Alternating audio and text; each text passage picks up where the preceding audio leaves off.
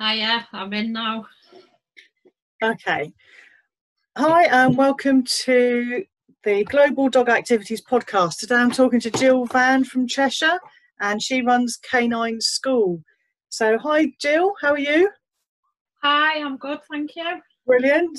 Okay, so today you're going to talk about agility. So, over to you when you're ready. Okay, thanks, Helen. Quite often I get asked the question, what is agility? And it depends who I'm speaking to. I'll tell people that my dogs jump over jumps, they go through tunnels and over dog walks, and they look at me quite blankly.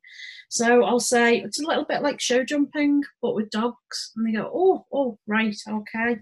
I think they still think I'm a little bit mad though. Other people, oh yeah, I've seen that. So what exactly is agility? Agility is an obstacle course with your dog.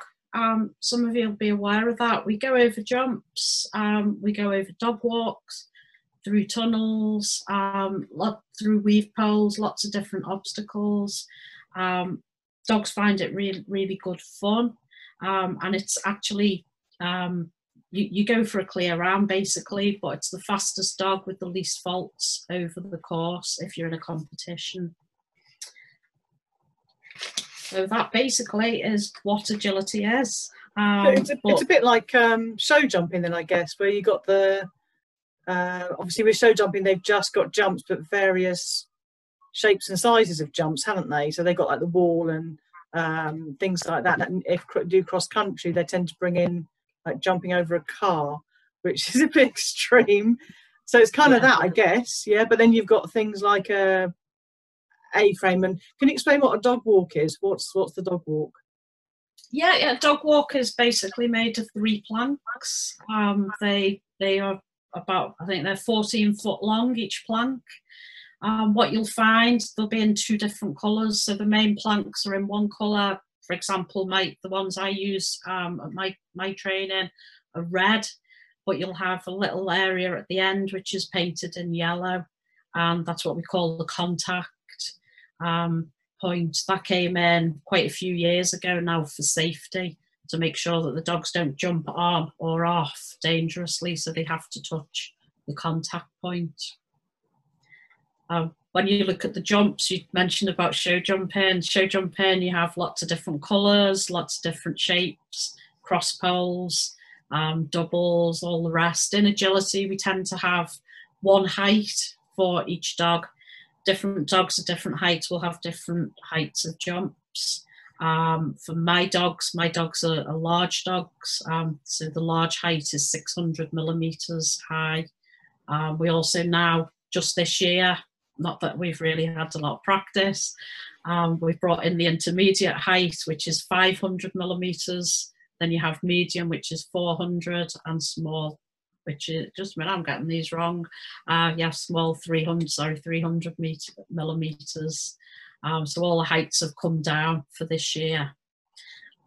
We do get doubles, so we'll get a double pole, but your first pole will be lower than your back pole, but your back pole will be at the height for the dog. But we don't tend to get triples like you do in your show jumping. Also, you don't get a combination of jumps. We get different distances between the jumps. It has to be between 5 and 10 metres distance if you're competing at a kennel club competition.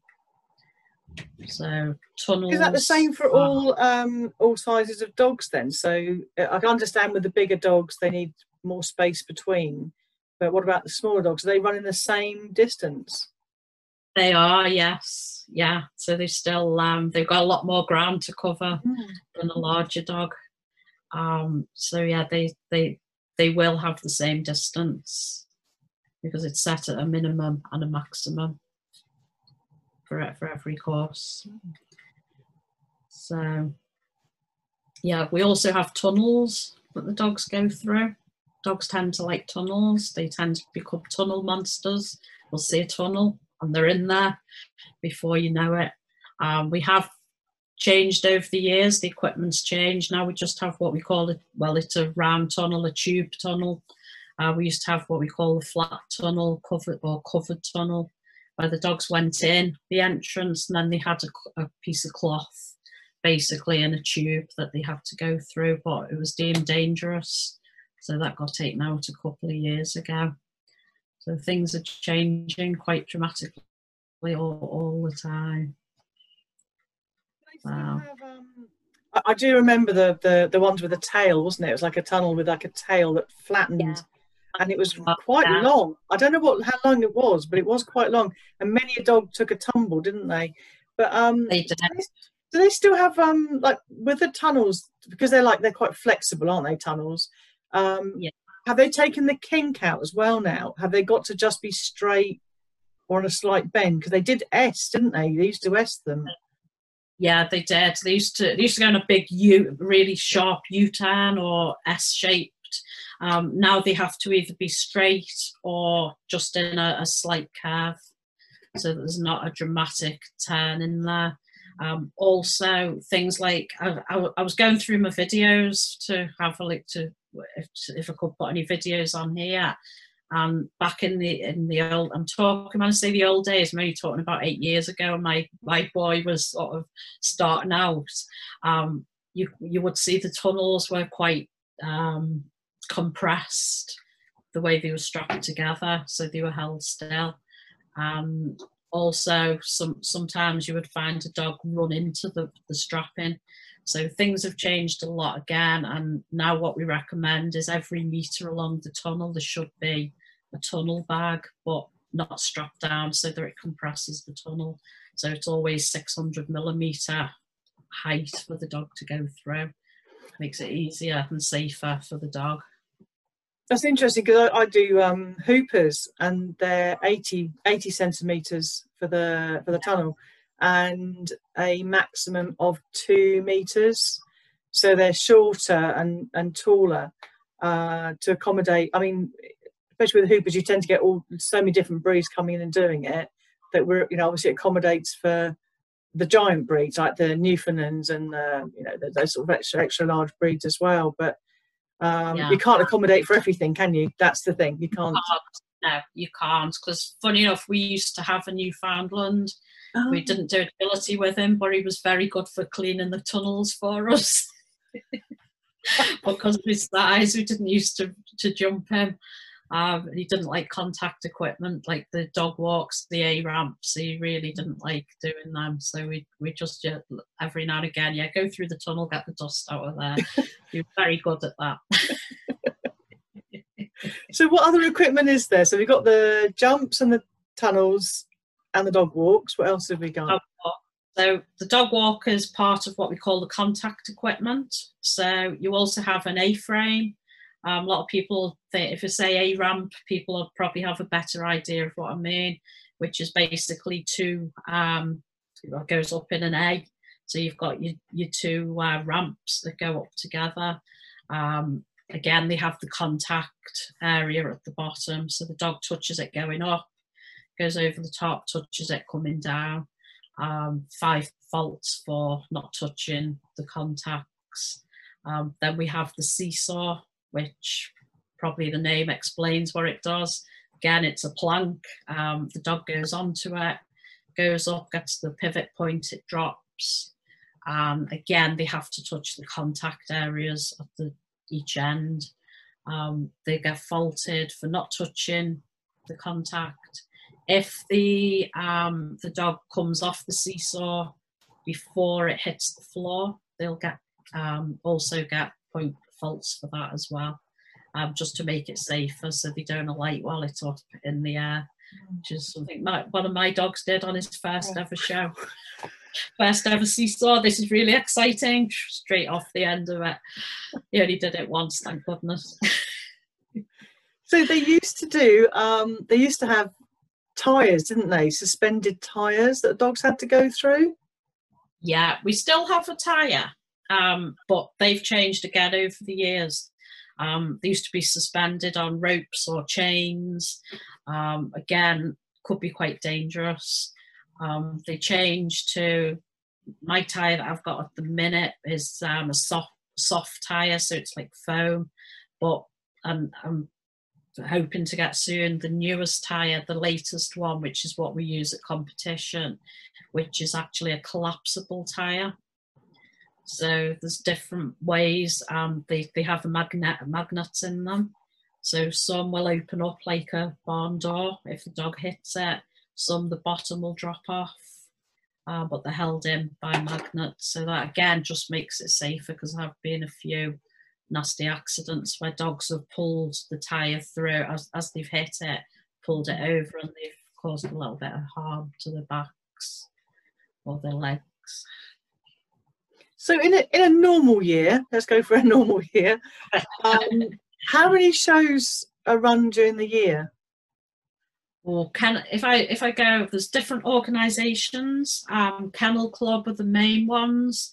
They're on every weekend. Back years ago when I started in about 2004, it was mainly sort of Easter to September, maybe into October, and then a bit of a break over the winter. Now they're basically the shows all year round. So every weekend there's quite a range, probably between 5-10 shows every weekend, especially during the summer, less obviously over the winter months when we have to go inside. But then you get UKA shows, that's UK Agility, so that's a separate organisation. Similar rules but different, if that makes any sense. They both have their own set rule book, so you have to remember which one you're running at. But they have shows all through the year. And then there's a lot of unaffiliated shows as well now, which are great because they often offer the UKA shows, the UK Agility, they allow you to train in the ring. Kennel Club, you're not allowed to.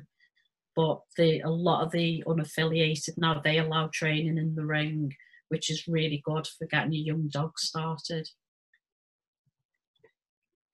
So I understand you've got some videos. Have you got some videos to? I've got some basic videos. So we need to see basic. Watching a dog doing it perfect is brilliant, but we need to see it. So I'm just going to switch you over to host. So just bear with me.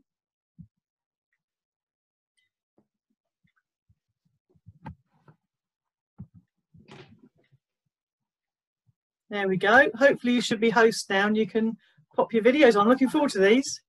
Right, let me do this. I'm going to leave them without the volume on because this first one, it's quite loud. That's good. Might set my dogs off. Yes, yeah. So it'll probably set my dog off because this boy here, this is my Malinois Ruger. This was one of his first shows that he ever did. He did get eliminated, although you probably won't notice that on the video, because I just carried on and didn't make a big issue of it because it was just getting confidence for him. He's quite a scared dog. He's nervous of things, people, dogs. So for him to do this was an amazing achievement. So I'll just show you how he did on this. Take that volume off. As you can tell, it is quite loud. So for him to have all those people walking past is quite a big thing, and to ignore them.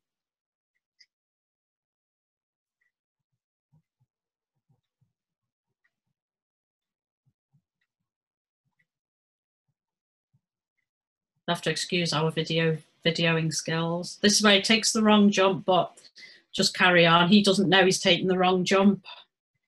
And what I like is he's happy, he's got the confidence to run on this last section here. And he's actually running into people and dogs, which for him is quite a scary experience. So something I find is that agility is really good for all sorts of different dogs, dogs with issues. For Ruger's what I'd call a reactive dog. He doesn't like other dogs. He's scared of people.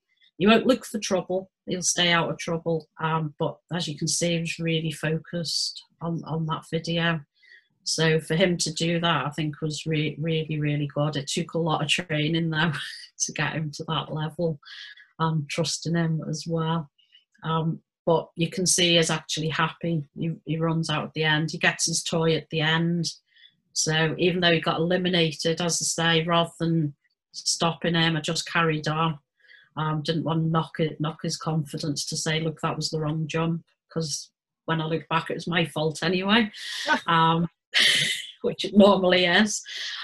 So he got his toy, he had a good play at the end of that. Unfortunately, you just couldn't see that on the video. But it's nice that you can carry on, can't you? Because they do allow you. They don't say you've made an error, you have to stop. They're quite happy to carry on. And like you said, the running does produce those happy hormones, doesn't it? So it helps the dogs a lot. So yeah. I used to do some show jumping. So when I did my first agility show, when I got eliminated, I got the dog and said, come on, let's leave the ring. And the judge said, no, carry on. I was like, I've been eliminated. And they were like, yeah, but just carry on. I was like, oh, this is great. Yeah. So it is good because you can just carry on and finish your run. Yeah. It's not quite the same. So, yeah, I mean, over the years, I've trained a lot of different people with the dogs. I started Canine School up in Lancashire back in 2008. I was struggling to find training for my dog, so I set up my own school. But I've had a lot of different people come to me and say, I've got one lady had a German Shepherd. She'd rescued him, but she was petrified of him. And she said, I can't let him go near dogs. I'm really scared. And it just wasn't the right dog for her at that moment in time. However, she'd come to classes, she listened, she worked with him. She ended up going to some little unaffiliated shows as well. Had some really good fun. Now she's got 2 German Shepherds. And she absolutely loves the breed. But for her, it was just coming in, doing work, getting focus on her with the dog. That was great. Another dog, I had a lady, she come to me for obedience classes. And her dog, she turned up on the first day for the training. The dog had a flat collar on, a check chain, a harness, and about 3 leads. Everything had a lead attached to it. And the dog was also wearing a muzzle. So wow. And she was absolutely petrified to bring the dog into a room where there were other dogs. We ended up working with her. We got rid of the check chain was the first thing to go. We got rid of the putting the lead on the collar. So we just had the lead on the harness. And we did a lot of recalls with him. And one day my husband had actually taken the lead off. She didn't realise. Called the dog back quite confidently. Dog went back to her. Yeah, just get hold of your dog, give him loads of praise, treats. And the rest is history, really, because after that she then joined the agility class. And she actually could take the dog in the end into a class with other dogs and run him around the agility course. She had the confidence to do it. So you can see where it can bring a lot of confidence in. For me, having that experience with Ruger does help, because I knew when I put him in a sit stay, he was only focused on me, wasn't worried about anything else. I think that was his happy place, being in the ring as well. Yeah, I totally agree. I think when you find any activity that the dogs enjoy and the owners enjoy, I think that alone starts to fix so many behaviours, doesn't it? It does. And it doesn't really, I mean, I would say just generally it doesn't really matter what sport you go into. Obviously some of them are a bit more extreme, but it's just finding something that, I think it also takes it away from the owner having to worry about just focusing on the behaviour side of things, so they can actually enjoy the dog. I've actually stopped doing the majority of the behaviour work now, and if I get a behaviour client coming in, I channel them into doing a dog sport, and I do that instead. And the bond and relationship they have just grows far more than if you just focused on stop the dog from barking at other dogs, stop the dog from barking from you know, traffic or whatever. We just focus on other things, and they just create such a relationship. It blossoms into something else instead. It certainly does, because it takes the handler focus away from worrying about the dog as well, is what I find, because they have to think about other things. I listened to the podcast about man trailing, which was excellent. I took my boy Ruger. He had to retire from agility, unfortunately, at 5-year-old, and I took him to man trailing, and he's scared of people, strangers, anyone who's in his group he's happy with, but he doesn't like strangers. And to actually get to the end of a trail and someone's there with a little box full of food, he was like, oh, I quite like this. So again, unfortunately, I've not kept it up, only because some of the areas we were going through, I just wasn't confident, because we have children and dogs running at him, and I just didn't want to do that with him. But when I was in enclosed areas, it was great, because he really enjoyed it. So like you say, it does take focus, whatever sport we go for. Yeah. I mean, I often get asked, why do you do agility? Because people are sort of, it's a bit, they think it's a little bit weird putting your dog over jumps. Lots of reasons. I enjoy it, obviously. That's why I do it. That's what most of my life revolves around, agility, teaching it, going to classes. Tomorrow I've got a workshop in the morning and I've got a workshop in the afternoon, both that I'm attending. Just turned out both on the same day. But for me, I just enjoy it. It can be quite addictive. But I also, like we were just saying, it does create that real good bond and relationship between handler and dog, and in a fun environment as well. My young girl, amazing agility dog for me. We just don't get together in the ring, but our training, she's absolutely amazing. But I don't know whether it's the agility she likes or the toy at the end. I think if I took the toy away, the agility would be a little bit different. It's also good for fitness. So it gets the dogs. My girl's a little bit overweight at the minute, because with lockdown, I couldn't get to my field, because my field is in North Wales and I wasn't allowed in there for a few months. So I was taking her to the local park. It's not quite the same, because I can't just let her run with my other dogs. We were doing a lot of road walking and that sort of thing. It just didn't do the same. Now we're back into training. We're getting fitter together as well. And I think for a lot of dogs, it can extend their lives, because people are more aware of keeping them fit. So apart from enriching it does actually extend their lives as well, keeps them fitter for longer. I suppose also with the diet, they must be they're more in tune with the diet, aren't they? Because you wouldn't, if you've got a pet dog, maintenance food, absolutely fine, whatever it happens to be. But when you're looking at trying to produce an athlete, and especially now where it is all year round, when it was, you know, within a bracket of a few months, I guess you could do the maintenance diet the rest of the time, or if you weren't training so much. But the minute the competitions came in, but I bet the diet now has changed massively, hasn't it, over the years? It's a bit of a minefield now with food.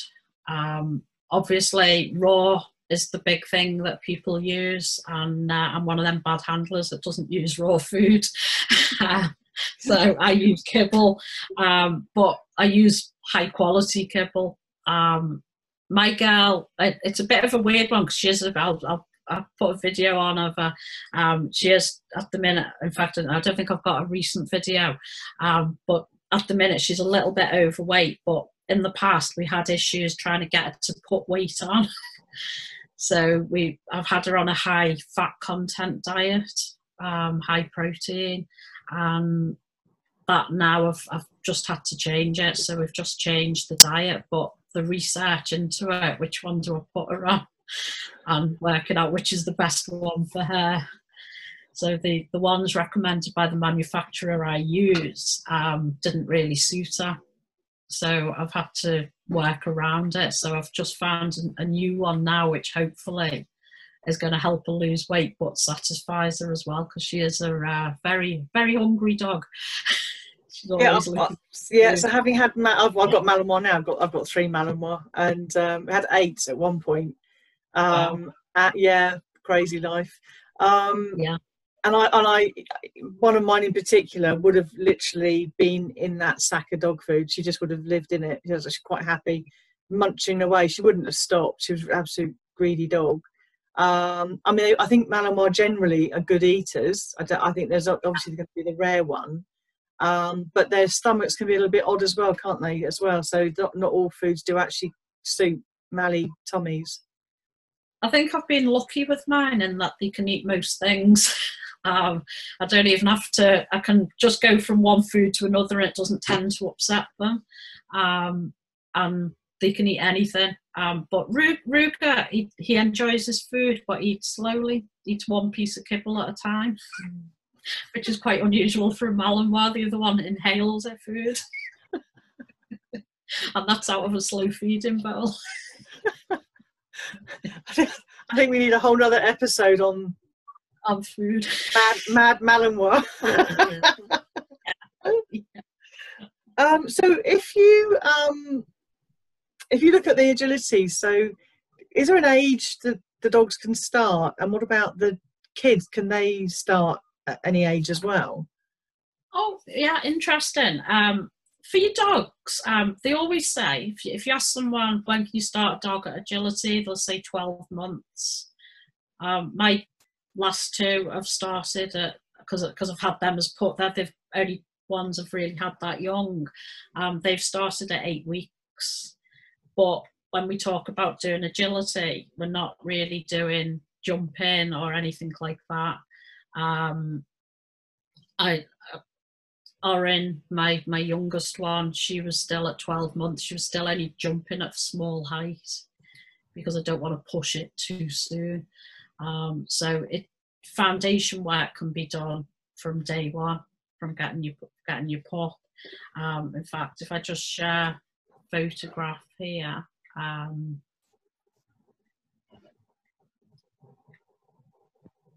Oops, get rid of that. Just something foundation wise is obviously the toy play. So I had to put the cute puppy picture on. This is Oren at about 10 weeks old. I had a bag full of little teddies, and she used to pick her favourite one out. We used to play with that, and she would amuse herself as well. So getting them doing the foundation stuff, playing, that's a really good thing at a very, very young age. Nothing like jumping or anything like that. It's all just about being a puppy, but I do things that are going to be of value later on. This video, if you play this, I think she was about 6 months old. So you'll notice here there's no poles on here. All we're doing is it's engagement with me and the toy. So she's just getting around the wing, do a wrap, she gets the toy at the end of it.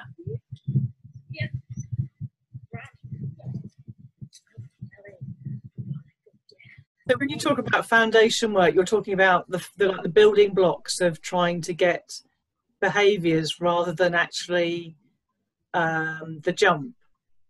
Yes, yeah. So we're asking her here to really, I'll just take the volume off. What I want is engagement with me. So I want her to work with me. I'm asking her to go around the wings. Everything is rewarded with the toy at the end of it. She doesn't work for food, although she's an absolute pig when it comes to eating. If you're out on an agility field, she's too excited to eat. So I do use a manners minder, but I find that she'll do a couple of times with the manners minder. She'll have a little bit of food. For anyone who's not sure on that, the manners minder is a remote control treat dispenser. So send her to it. I press a button, it gives a bleep, and it gives her a bit of food. I find toys for her, and I think with a lot of Malinois are the same. You'll get a lot better response. But yeah, I want engagement. I want working with me, focused on me, not worrying about the environment, what's going on around. I think this one is, again, it's just similar sort of thing. I'm doing the wing wraps, but you'll actually see we've got a horse in the background. Right. Yeah, she's not taking any notice of the horse at all. That field there has sheep in it sometimes. Sometimes it did have cows in it for a little while. So she got used to doing her work. And I did actually take that jump closer to the fence line so that the animals were actually there in her eye line. And it's just getting her to focus on the task in hand rather than other things. But everything is about the toy. I'm not sure. So if you've got a dog that isn't toy driven, so I do agree Malinois can flip, but I think they're better off with toys. Yeah. But if you've got another dog that is more food driven, yeah, how do you then, because you're quite free with the toy, aren't you? With the toy you can kind of move around and flow. Yeah. Is there a different technique if you're using food? Yes, I say the Manners Minder is a really good invention. I've got a picture here. This is not the best video in the world, but this shows a dog that's not really toy orientated, although she does on this one go for a toy. When I first got, so this is my old girl now, she's retired, she's 13 now. She's a Tervuren cross German Shepherd, we think, because she was a stray. She had no toy drive whatsoever. And I used to give her food at the end, but she's not the most driven dog in the world either. So I find without the toy, you don't tend to get the drive. There's a lot of different techniques that we use now. As I say, she's 13 now. So I started training her, 11 years ago. Nowadays, I don't know if you've seen the toys that are they're called clams. So it's basically on a rope, toy on a rope. It's got Velcro. You can put the treat into the Velcro, and that's a really good motivator for the dogs that are not really toy driven, because they know when that gets thrown, they can open it up, or they might have to wait for you to open it up, depending on the size of the dog. But that is a good way of dispensing the food, but remotely from you. Because although I want engagement with my dog, I do want them looking ahead as well. So I don't want them focused on me, because when they focus on me, they tend to lose their speed. I'll show you on this girl. She's a lovely girl. She did quite well. She did get to grade 5 at Kennel Club, which is pretty good, because I never expected her to make an agility dog. But you'll see that she's not really driving on ahead. She always had to be with me. I always had to be there. But what we've got here, I say this is a dog that doesn't really do toys, but the trainer threw the toy in. So I was running, I was doing the agility. I wasn't having to worry about the toy, but my trainer said, I'll throw the toy in for you. And that actually worked for Zara, although I don't think many Mallies will come and just drop it at your feet. It's funny you mentioned about the clam, because I've used a pencil case before. Yeah. Yeah. It's the same. Yeah, brilliant. Yeah, that will work exactly the same. You can make your own up. Yeah. But yeah, we're always looking for different ways to reward. One of the things I've used in the past is a food bowl. So just a bit of food in the bowl. The problem with that is if you don't want the dog to get the reward, it's quite difficult to take it away if you're sending the dog onto it. So the toys work really, really well. It is handy having a trainer at the other end who can hold the toy. As long as the dog, if the dog hasn't seen the trainer get it type of thing, then it's ideal, because the trainer can be in the right place at the right time to drop the toy. And also if you're carrying it, you'd have to lob it, wouldn't you? So again, that kind of makes, I would guess, the dog keep looking at you like, are you going to lob it? Are you going to lob it? Are you going to lob it? Where if someone else is doing it, it just suddenly appears, doesn't it? So it does. It's timing of the toy or timing of the reward is really, really important. What I'm finding, I was trying to do some videos this afternoon, and I had the toy on me. I had a magnet, so I could just pull my ball and throw it. But I found that they're brilliant, absolutely amazing, because I don't have to have it in my hands, so she's not looking at it. But I found twice she knocked the last pole, because as I went for the toy, she turned and looked at me because she knew the toy was coming. So it's just finding that happy medium. It's my timing is the issue. But that is another way of doing it. The magnetic ball is an absolutely brilliant way of want to explain a bit more about that? Because I know what you're talking about, but I don't think our listeners will understand. Yeah, basically what it is, it's two magnets. They go on your top, so you just put one inside, one outside. The ball's got a magnet attached to it on the string, and then that just goes onto you. So I have it up here, and then when I need it, I just pull the rope and fling it. Or put it where I need it, give it to the dog. Usually it's throw it. Yeah. I've seen some great videos of people have put it over their shoulder, so it's actually like coming out of their back, if you like. And the dog's in heel work doing rally or Schutzhund or whichever. And then the handler says okay or break or whatever, and the dog dives round the back of the owner, leaps up the back and grabs the ball. So it's kind of, whoa, that's a whole new level of go and get your own toy, you know. I like that. Brilliant. Okay, have you got any more videos? I think that's all the one. Let me just say, I think I've shown you all the ones. I just put that together earlier, so I've got others on my computer, but I think I've shown you all the. Did I show you this one? Did I show you this one? I can't remember whether I did. I'll show you this is just that one. Yeah, this is just Dorin just teaching her to drive on. So what I do here, on this one, I'm going to recall her. So, I mean, this is a good thing about agility as well. It brings in all your other skills of obedience. So your stays, your recalls, your sits, your downs. So you can use all of this in agility. So I'm going to do a recall here. But I would also try it where I send her to a dead toy. So put the toy on the floor, send her on so she's working away from me. Or I might even go to the second wing, stand here or on the other side, so I'm working either side, call her and then past me onto the toy. But this is just a normal recall. Okay. And again, there's the toy. That's the reward for her. And that's her motivation to do anything, is there's a toy.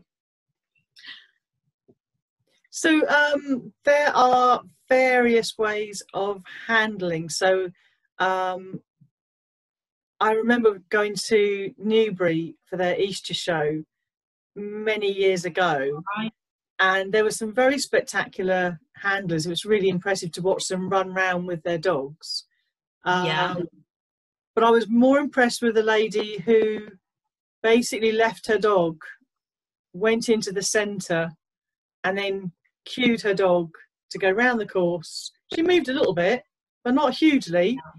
And the dog just did the jumps and the lefts, turned and the right turned and the dog walk. And so are you finding more and more people are running with their dogs now? Because that seems to be, a lot of people seem to be running with their dogs as if that is the only way to do agility. But I know a lot of people who couldn't do that physically. What's happening with the sport in that kind of direction?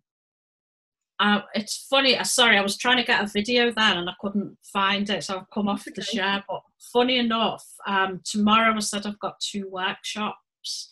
One I'm going on is with an amazing lady called Joanne Arrell. She does distance handling. I went and worked with her in July, and she's coming to our club tomorrow.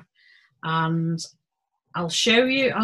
I've did a video today, funny enough, of Oren. So if you want to see distance handling, I can show you if I get the right video.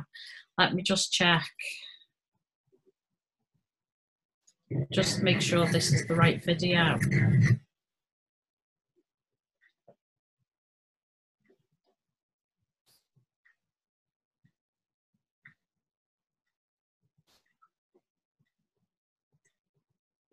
Right,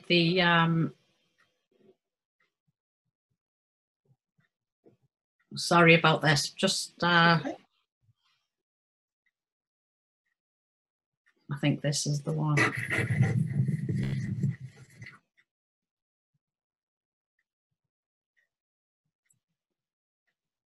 Yeah, this is if I share the screen with this.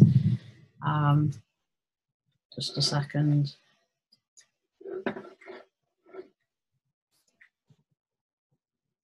Don't know what I've done here. Right, that should be it. Yeah, but basically, this is what I've been doing with Oren. I'll see if this is the right video to play. Because I'm just going to stand still. This is just something I set up today.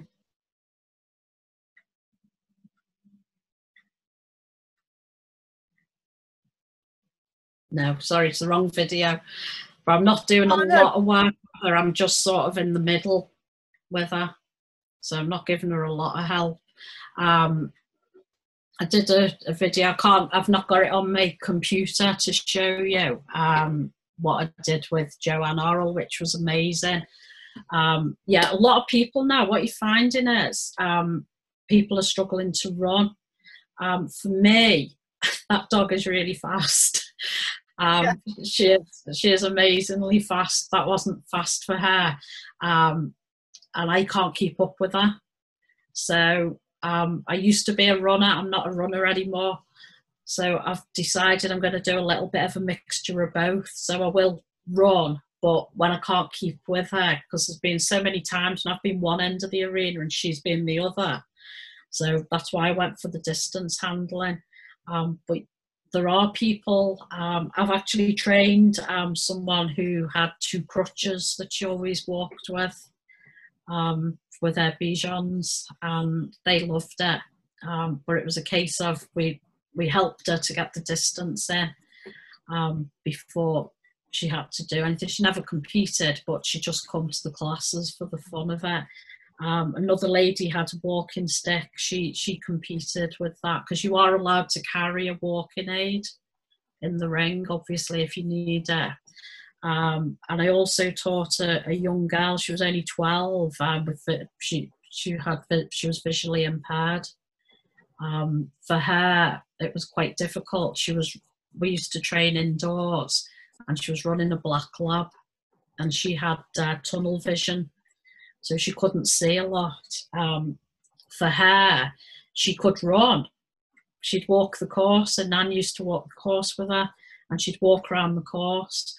And with the dog, she actually got the dog a little fluorescent jacket, a yellow jacket, very flimsy, so that if she caught it on anything, it would just rip. And she could actually see where the dog was going, and she was absolutely amazing. She was an inspiration. She did do some of our dog displays for us as well. She was on the team. She was great. So yeah, there is a lot more of it going around. There are people who do agility and wheelchairs, and they're absolutely amazing to watch the dogs running. So that's my aim, to do a bit of distance, but not all distance.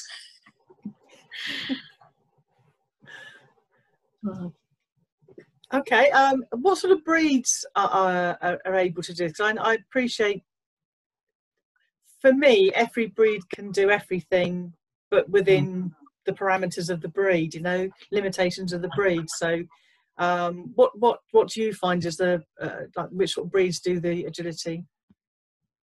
Well, obviously the best breed is the Malinois. But any breed can to a degree, and it will depend on the makeup of the dog. If you get a fat Malinois, they're not going to be good at agility. If you get I mean, the longer back dogs, the dash hounds, they need to be fit. They're probably not the dog I would recommend for agility, but most of them are pretty good. I had a German Shepherd. I started out with a long-haired German Shepherd, Frank. Everyone who knew Frank loved him. He was a gentle giant, but he was a 50-kilo German Shepherd. He was perfect in that he never knocked poles. He always got every contact. He didn't like weaving, but he was very long because he was actually a lot bigger than our Newfoundland that we had at the time. With him, I never competed at full height. I only ever did any size, so we only ran at small height or medium height. So you've got to look at your dog, because German Shepherds can be fantastic agility dogs, but him, he was just too big, so I wouldn't have put him through a full sort of regime. Are there any health tests you would recommend doing before tackling a course or going to a trainer? Physio checks, chiro checks, really good. I go to I'm lucky in that in our area we've actually got a vet who's a physio, and he's got a lot of people that work in his surgery that are chiropractors, all sorts of different disciplines. They do the treadmill and all that sort of thing. So Oren she's not had it done yet. She was booked in to have a full check where they actually, because technology's gone mad now, they actually photograph them with thermal imaging cameras, and then you warm them up, do a full 20-minute warm up, and then they video them again, and they'll tell you which muscles are warming up properly and which ones aren't. Wow. So that then give you your warm up procedure. Unfortunately, she's been booked in twice, and both days when I've been, because my old girls had a ligament, did a cruciate, so I've booked Oren in at the same time, and both days it was like 28, 29 degrees. So in the last month, so they've said come back in September, October, so I'm going to get that done for her, because I think it is important to get stuff like that done. Would you have the hips and the elbows tested as well? I don't. I have done in the past. As soon as I feel there's anything wrong, I've had the dogs checked out. Ruger, for example, he was great. He just got up to grade 5. He was 5-year-old, and he was coming on really nice. Did a couple of shows at grade 5. He was coming in the top 3. He's going clear, and then suddenly just started coming out of the weave poles can be anything between 5 and 12 weave poles, and if it was 12, he was coming out at number 10, consistently at number 10. Took him to the physio, and they said he's got a neck problem, so had him checked, did some work, got him back into the ring. He started doing it again. Had him checked out, did a lot of work with him, but eventually one of the discs it bulged in his neck. Sadly, that itself wouldn't show up, but that possibly was one of the problems that he'd had. So if soon as they start knocking poles, if they don't normally knock poles, if they start coming out of the weaves, refusing stuff, then it's well worth getting a specialist vet check rather than I would always say specialist or a chiropractor to have a look at them, because they'll feel things. Ruger had a lot of massage, and he did get better. He did feel a lot better for it. They did loosen him up, but then he had this serious thing with his neck, which I just give it up. Just give agility up. I mean, it's our choice. It's our hobby, whatever it is. At the end of the day, and they love it. But if they're not well enough to do it, then they're not. No, we need to. Yeah, and it's funny because with Ruger, he did love the agility, And I was a bit worried. A 5-year-old Malinois, he's going to be a nightmare, but he's actually settled into retirement quite well. He has a run every day, plays with his ball. He's still 10-year-old now. He's still ball mad. I play games with him. Sometimes he'll go through the tunnel, but I don't jump him or anything like that. I might send him randomly. You need to come and try Hoopers. I have actually, yeah, and now I keep saying I will. And I've done a little bit because I did have someone next in the field next to me who was doing Hoopers. So I've tried him a few times with Hoopers, and he is pretty good at it. He did an introduction to Hoopers. We're getting an awful lot of retired agility dogs coming through doing it, and also, funny enough, people who want to improve their distance handling, because with the Hoopers, so many people are just standing still, and the dogs are doing. I mean, they're not just going around in a circle. You know, these are spinning in and out and going around, and they're only just stand still. And the dog just goes around. I think a lot of agility people are going, oh, hang on a minute. let's just have a go at this Hoopers thing. But you know, I mean, both the sports could work together, couldn't they? Really, you could encompass the two. So, okay. Where would people find out more about agility? Okay, there's a really good website, agilitynet.co.uk. That's got lots of information about agility, but it's also got a section which is called clubs and private tuition. So if you go on there, you can put your postcode in and it will bring up trainers in your area. You can also go on the Kennel Club website for Kennel Club registered clubs, or anyone who's listed with the Kennel Club, they will come up on their list as well. Is there any, if they were looking at trainers, so I always recommend people go 3 times without their dog. Within that 3 times, you're going to know whether you like the way the person's working or not, whether it's going to suit you or not, etc. But are there things that you'd be looking at that you would maybe put you off going to a trainer, or things you really love about a trainer? What would you be looking for? Well, definitely, as you say, recommend go and have a look at least once. I would be looking at the methods. What are they doing? Are they using toys? Are they using food? Or how are they treating the dogs? Do the dogs look happy? Also, do the owners look happy as well? There's no point in going if everyone's going to be miserable. So you're looking at everything. It'll depend on what you're looking for your training. Do you want to go just for fun? For example, I've done classes where people have just gone as it's been a social, and as a trainer it can be quite frustrating, because you're like, well, does anyone want to have a go at the agility? But they're all having a chat, but they're having a good time. Or do you want to go for competition? So what sort of level of tuition are you getting? I've just started a new class with my girl on Wednesday night, and it was fab. We got to walk the course, we ran it, we got given feedback, and then we did the difficult bits, and then we ran the whole thing again. So if you're looking for competition, that's the sort of thing you're looking for. But again, it's all, is it fun? Or is it you must? I've been to trainers where I had a rescue dog who'd been attacked on the start line.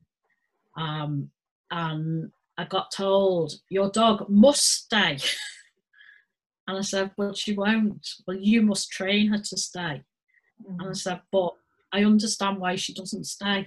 And it's not the end of the world. We might get 5 faults or we might get eliminated. It's not the end of the world. So it's looking at what you want as well from your dog. And what sort of equipment, apart from the jumps and the A-frames and stuff like that, what other equipment would you recommend that people use or don't use? Looking at what your dog's wearing is for the rules of agility state that your dog can only wear a flat collar. So leather or webbing collar, no tag on the dog. So my dogs have got the numbers written on, the phone number written on, because I don't like my dog not to have ID on, and they also have flat tags on there. I wouldn't use anything like choke chains. I've had 2 separate occasions. I've had people turn up with pinch collars on the dogs, because apparently it was to motivate the dog. It's quite unbelievable, quite a strange one. I'm trying to work out. One was a Labrador. How does that work out? Motivation. How does pain equal motivation? That doesn't work, does it? No, for me, the only motivation is that you don't want the pain, so you do. But the one was a lab that kept pulling, and the lady said, I can only walk the dog on this, and I've been to a really good trainer who's taught me to do this. So I said, she didn't come back, funny enough, because I asked her to take it off. And she never come back after that. And then the other one was on a German Shepherd, same thing. It's the only way to work the dog, because the dog doesn't listen without this. But I actually had that dog's sister in another class, and I said, it's funny how the sister listens without her. Oh. And they were from the same litter. Again, she didn't come back because the trainer in that area had told her that that's the way to train the dog. So that's the sort of thing I wouldn't use. I mean, in the past I've used half check collars, but again, don't tend to use them anymore. My dogs are on flat collars for training, and harnesses. I do a bit of canny cross with Miguel, so we use harnesses for that. But if I'm out for a walk, I'll put a harness on her. Yeah, because they can't be in a harness to jump, can they? No. I'd always say don't use a harness. I've seen people do agility with harnesses. They can't use them in competition, and I'll say take them off for training. It's only that if the dog falls off anything or catches it, it's a lot more to get caught. So the dog's better with just that collar. Some people don't just run the dogs with no collar as well. Because in the old days, you probably remember when we started, you didn't wear collars at all. I think that aren't the rules down to if you're on private land, they don't need to wear the collar, but if they're on public land, as in council ground, then they have to. I think that's where the Kennel Club kind of blankets that with every sport that they're part of. They basically say the same thing. If you're on private land, it doesn't matter so much, obviously. But if you're on council land, you have to, their dog has to wear a collar. Yeah. All they say is that I don't think, actually, you've got me thinking now, you must wear a flat. I think you can go without a collar, but like you say, it's down to where you are. For me, when I used to run my dog Frank, he used to run away when he saw the weaves. And that used to scare me because in those days they couldn't have a collar on. And I used to think, well, if he does run away, he didn't run far, he used to just run out the ring and stand and wait for me. But it always did worry me, if he's not got a collar on, is he going to get lost? Yeah. No idea. Yeah. It is I mean, it's different things. It always surprises me that I teach rally, so it's the same in rally that they'll have just like a single strand of fence lining, whatever it happens to be, tape or whatever, and some poles. And you're like, that dog could just do a runner at any time. If he wants to go out, it's going to go out. And the same as dogs coming in as well, isn't it? So just basically any dog could come into the ring. Are the lower classes, do they have the mesh? I call it the orange building site stuff. So do the lower classes have that orange mesh? Not necessarily. It depends which show you go to. I started with my old girl quite a few years ago. She's no longer with me, but I had a Groenendahl cross German Shepherd. and she had issues. She was the one who got attacked by another dog on the start line, so she became a little bit reactive. She wasn't too bad, but certain breeds she didn't like, or I put her in the stay and I turned around, she'd gone back to find my husband. So, she used to run off a lot. So I just said, that's it, I'm giving up agility. There's no point, because she's running off. She doesn't like it. But I did find an unaffiliated show. Someone actually got in touch with me and said, come and work her. She's a really good dog, so come and work her at our shows. And they actually had metal barriers all around the ring, so the dog couldn't go anywhere. Wow. But generally at your big shows, it's just, like you say, it's just tape, or sometimes you will get the builder's fence. Yeah. But not at all shows. I find it really odd with the rally. So the lower classes are on lead in rally, okay, Yeah. and they have the mesh. Right. When you move up to the next one and your dog is off lead, then you're onto the single strand. And in my head, I'm going, that is so round the wrong way. If your dog's on the lead, you don't need the orange mesh, do you? You know. But that's a whole nother podcast, I think. Yeah. Well, it's been absolutely lovely to speak to you, Jill. Thank you so much for joining today. And I hope we can catch up again, because I think we have a huge number of subjects to talk about, actually. I don't think it's just agility. So I think I'll bring you back again for another subject, if that's okay. Thank you. Brilliant. Yeah. Okay, you all right cancelling the podcast? I am, yeah. Thank you. Okay, take care. Bye. Thanks, Alan. Ta-ra.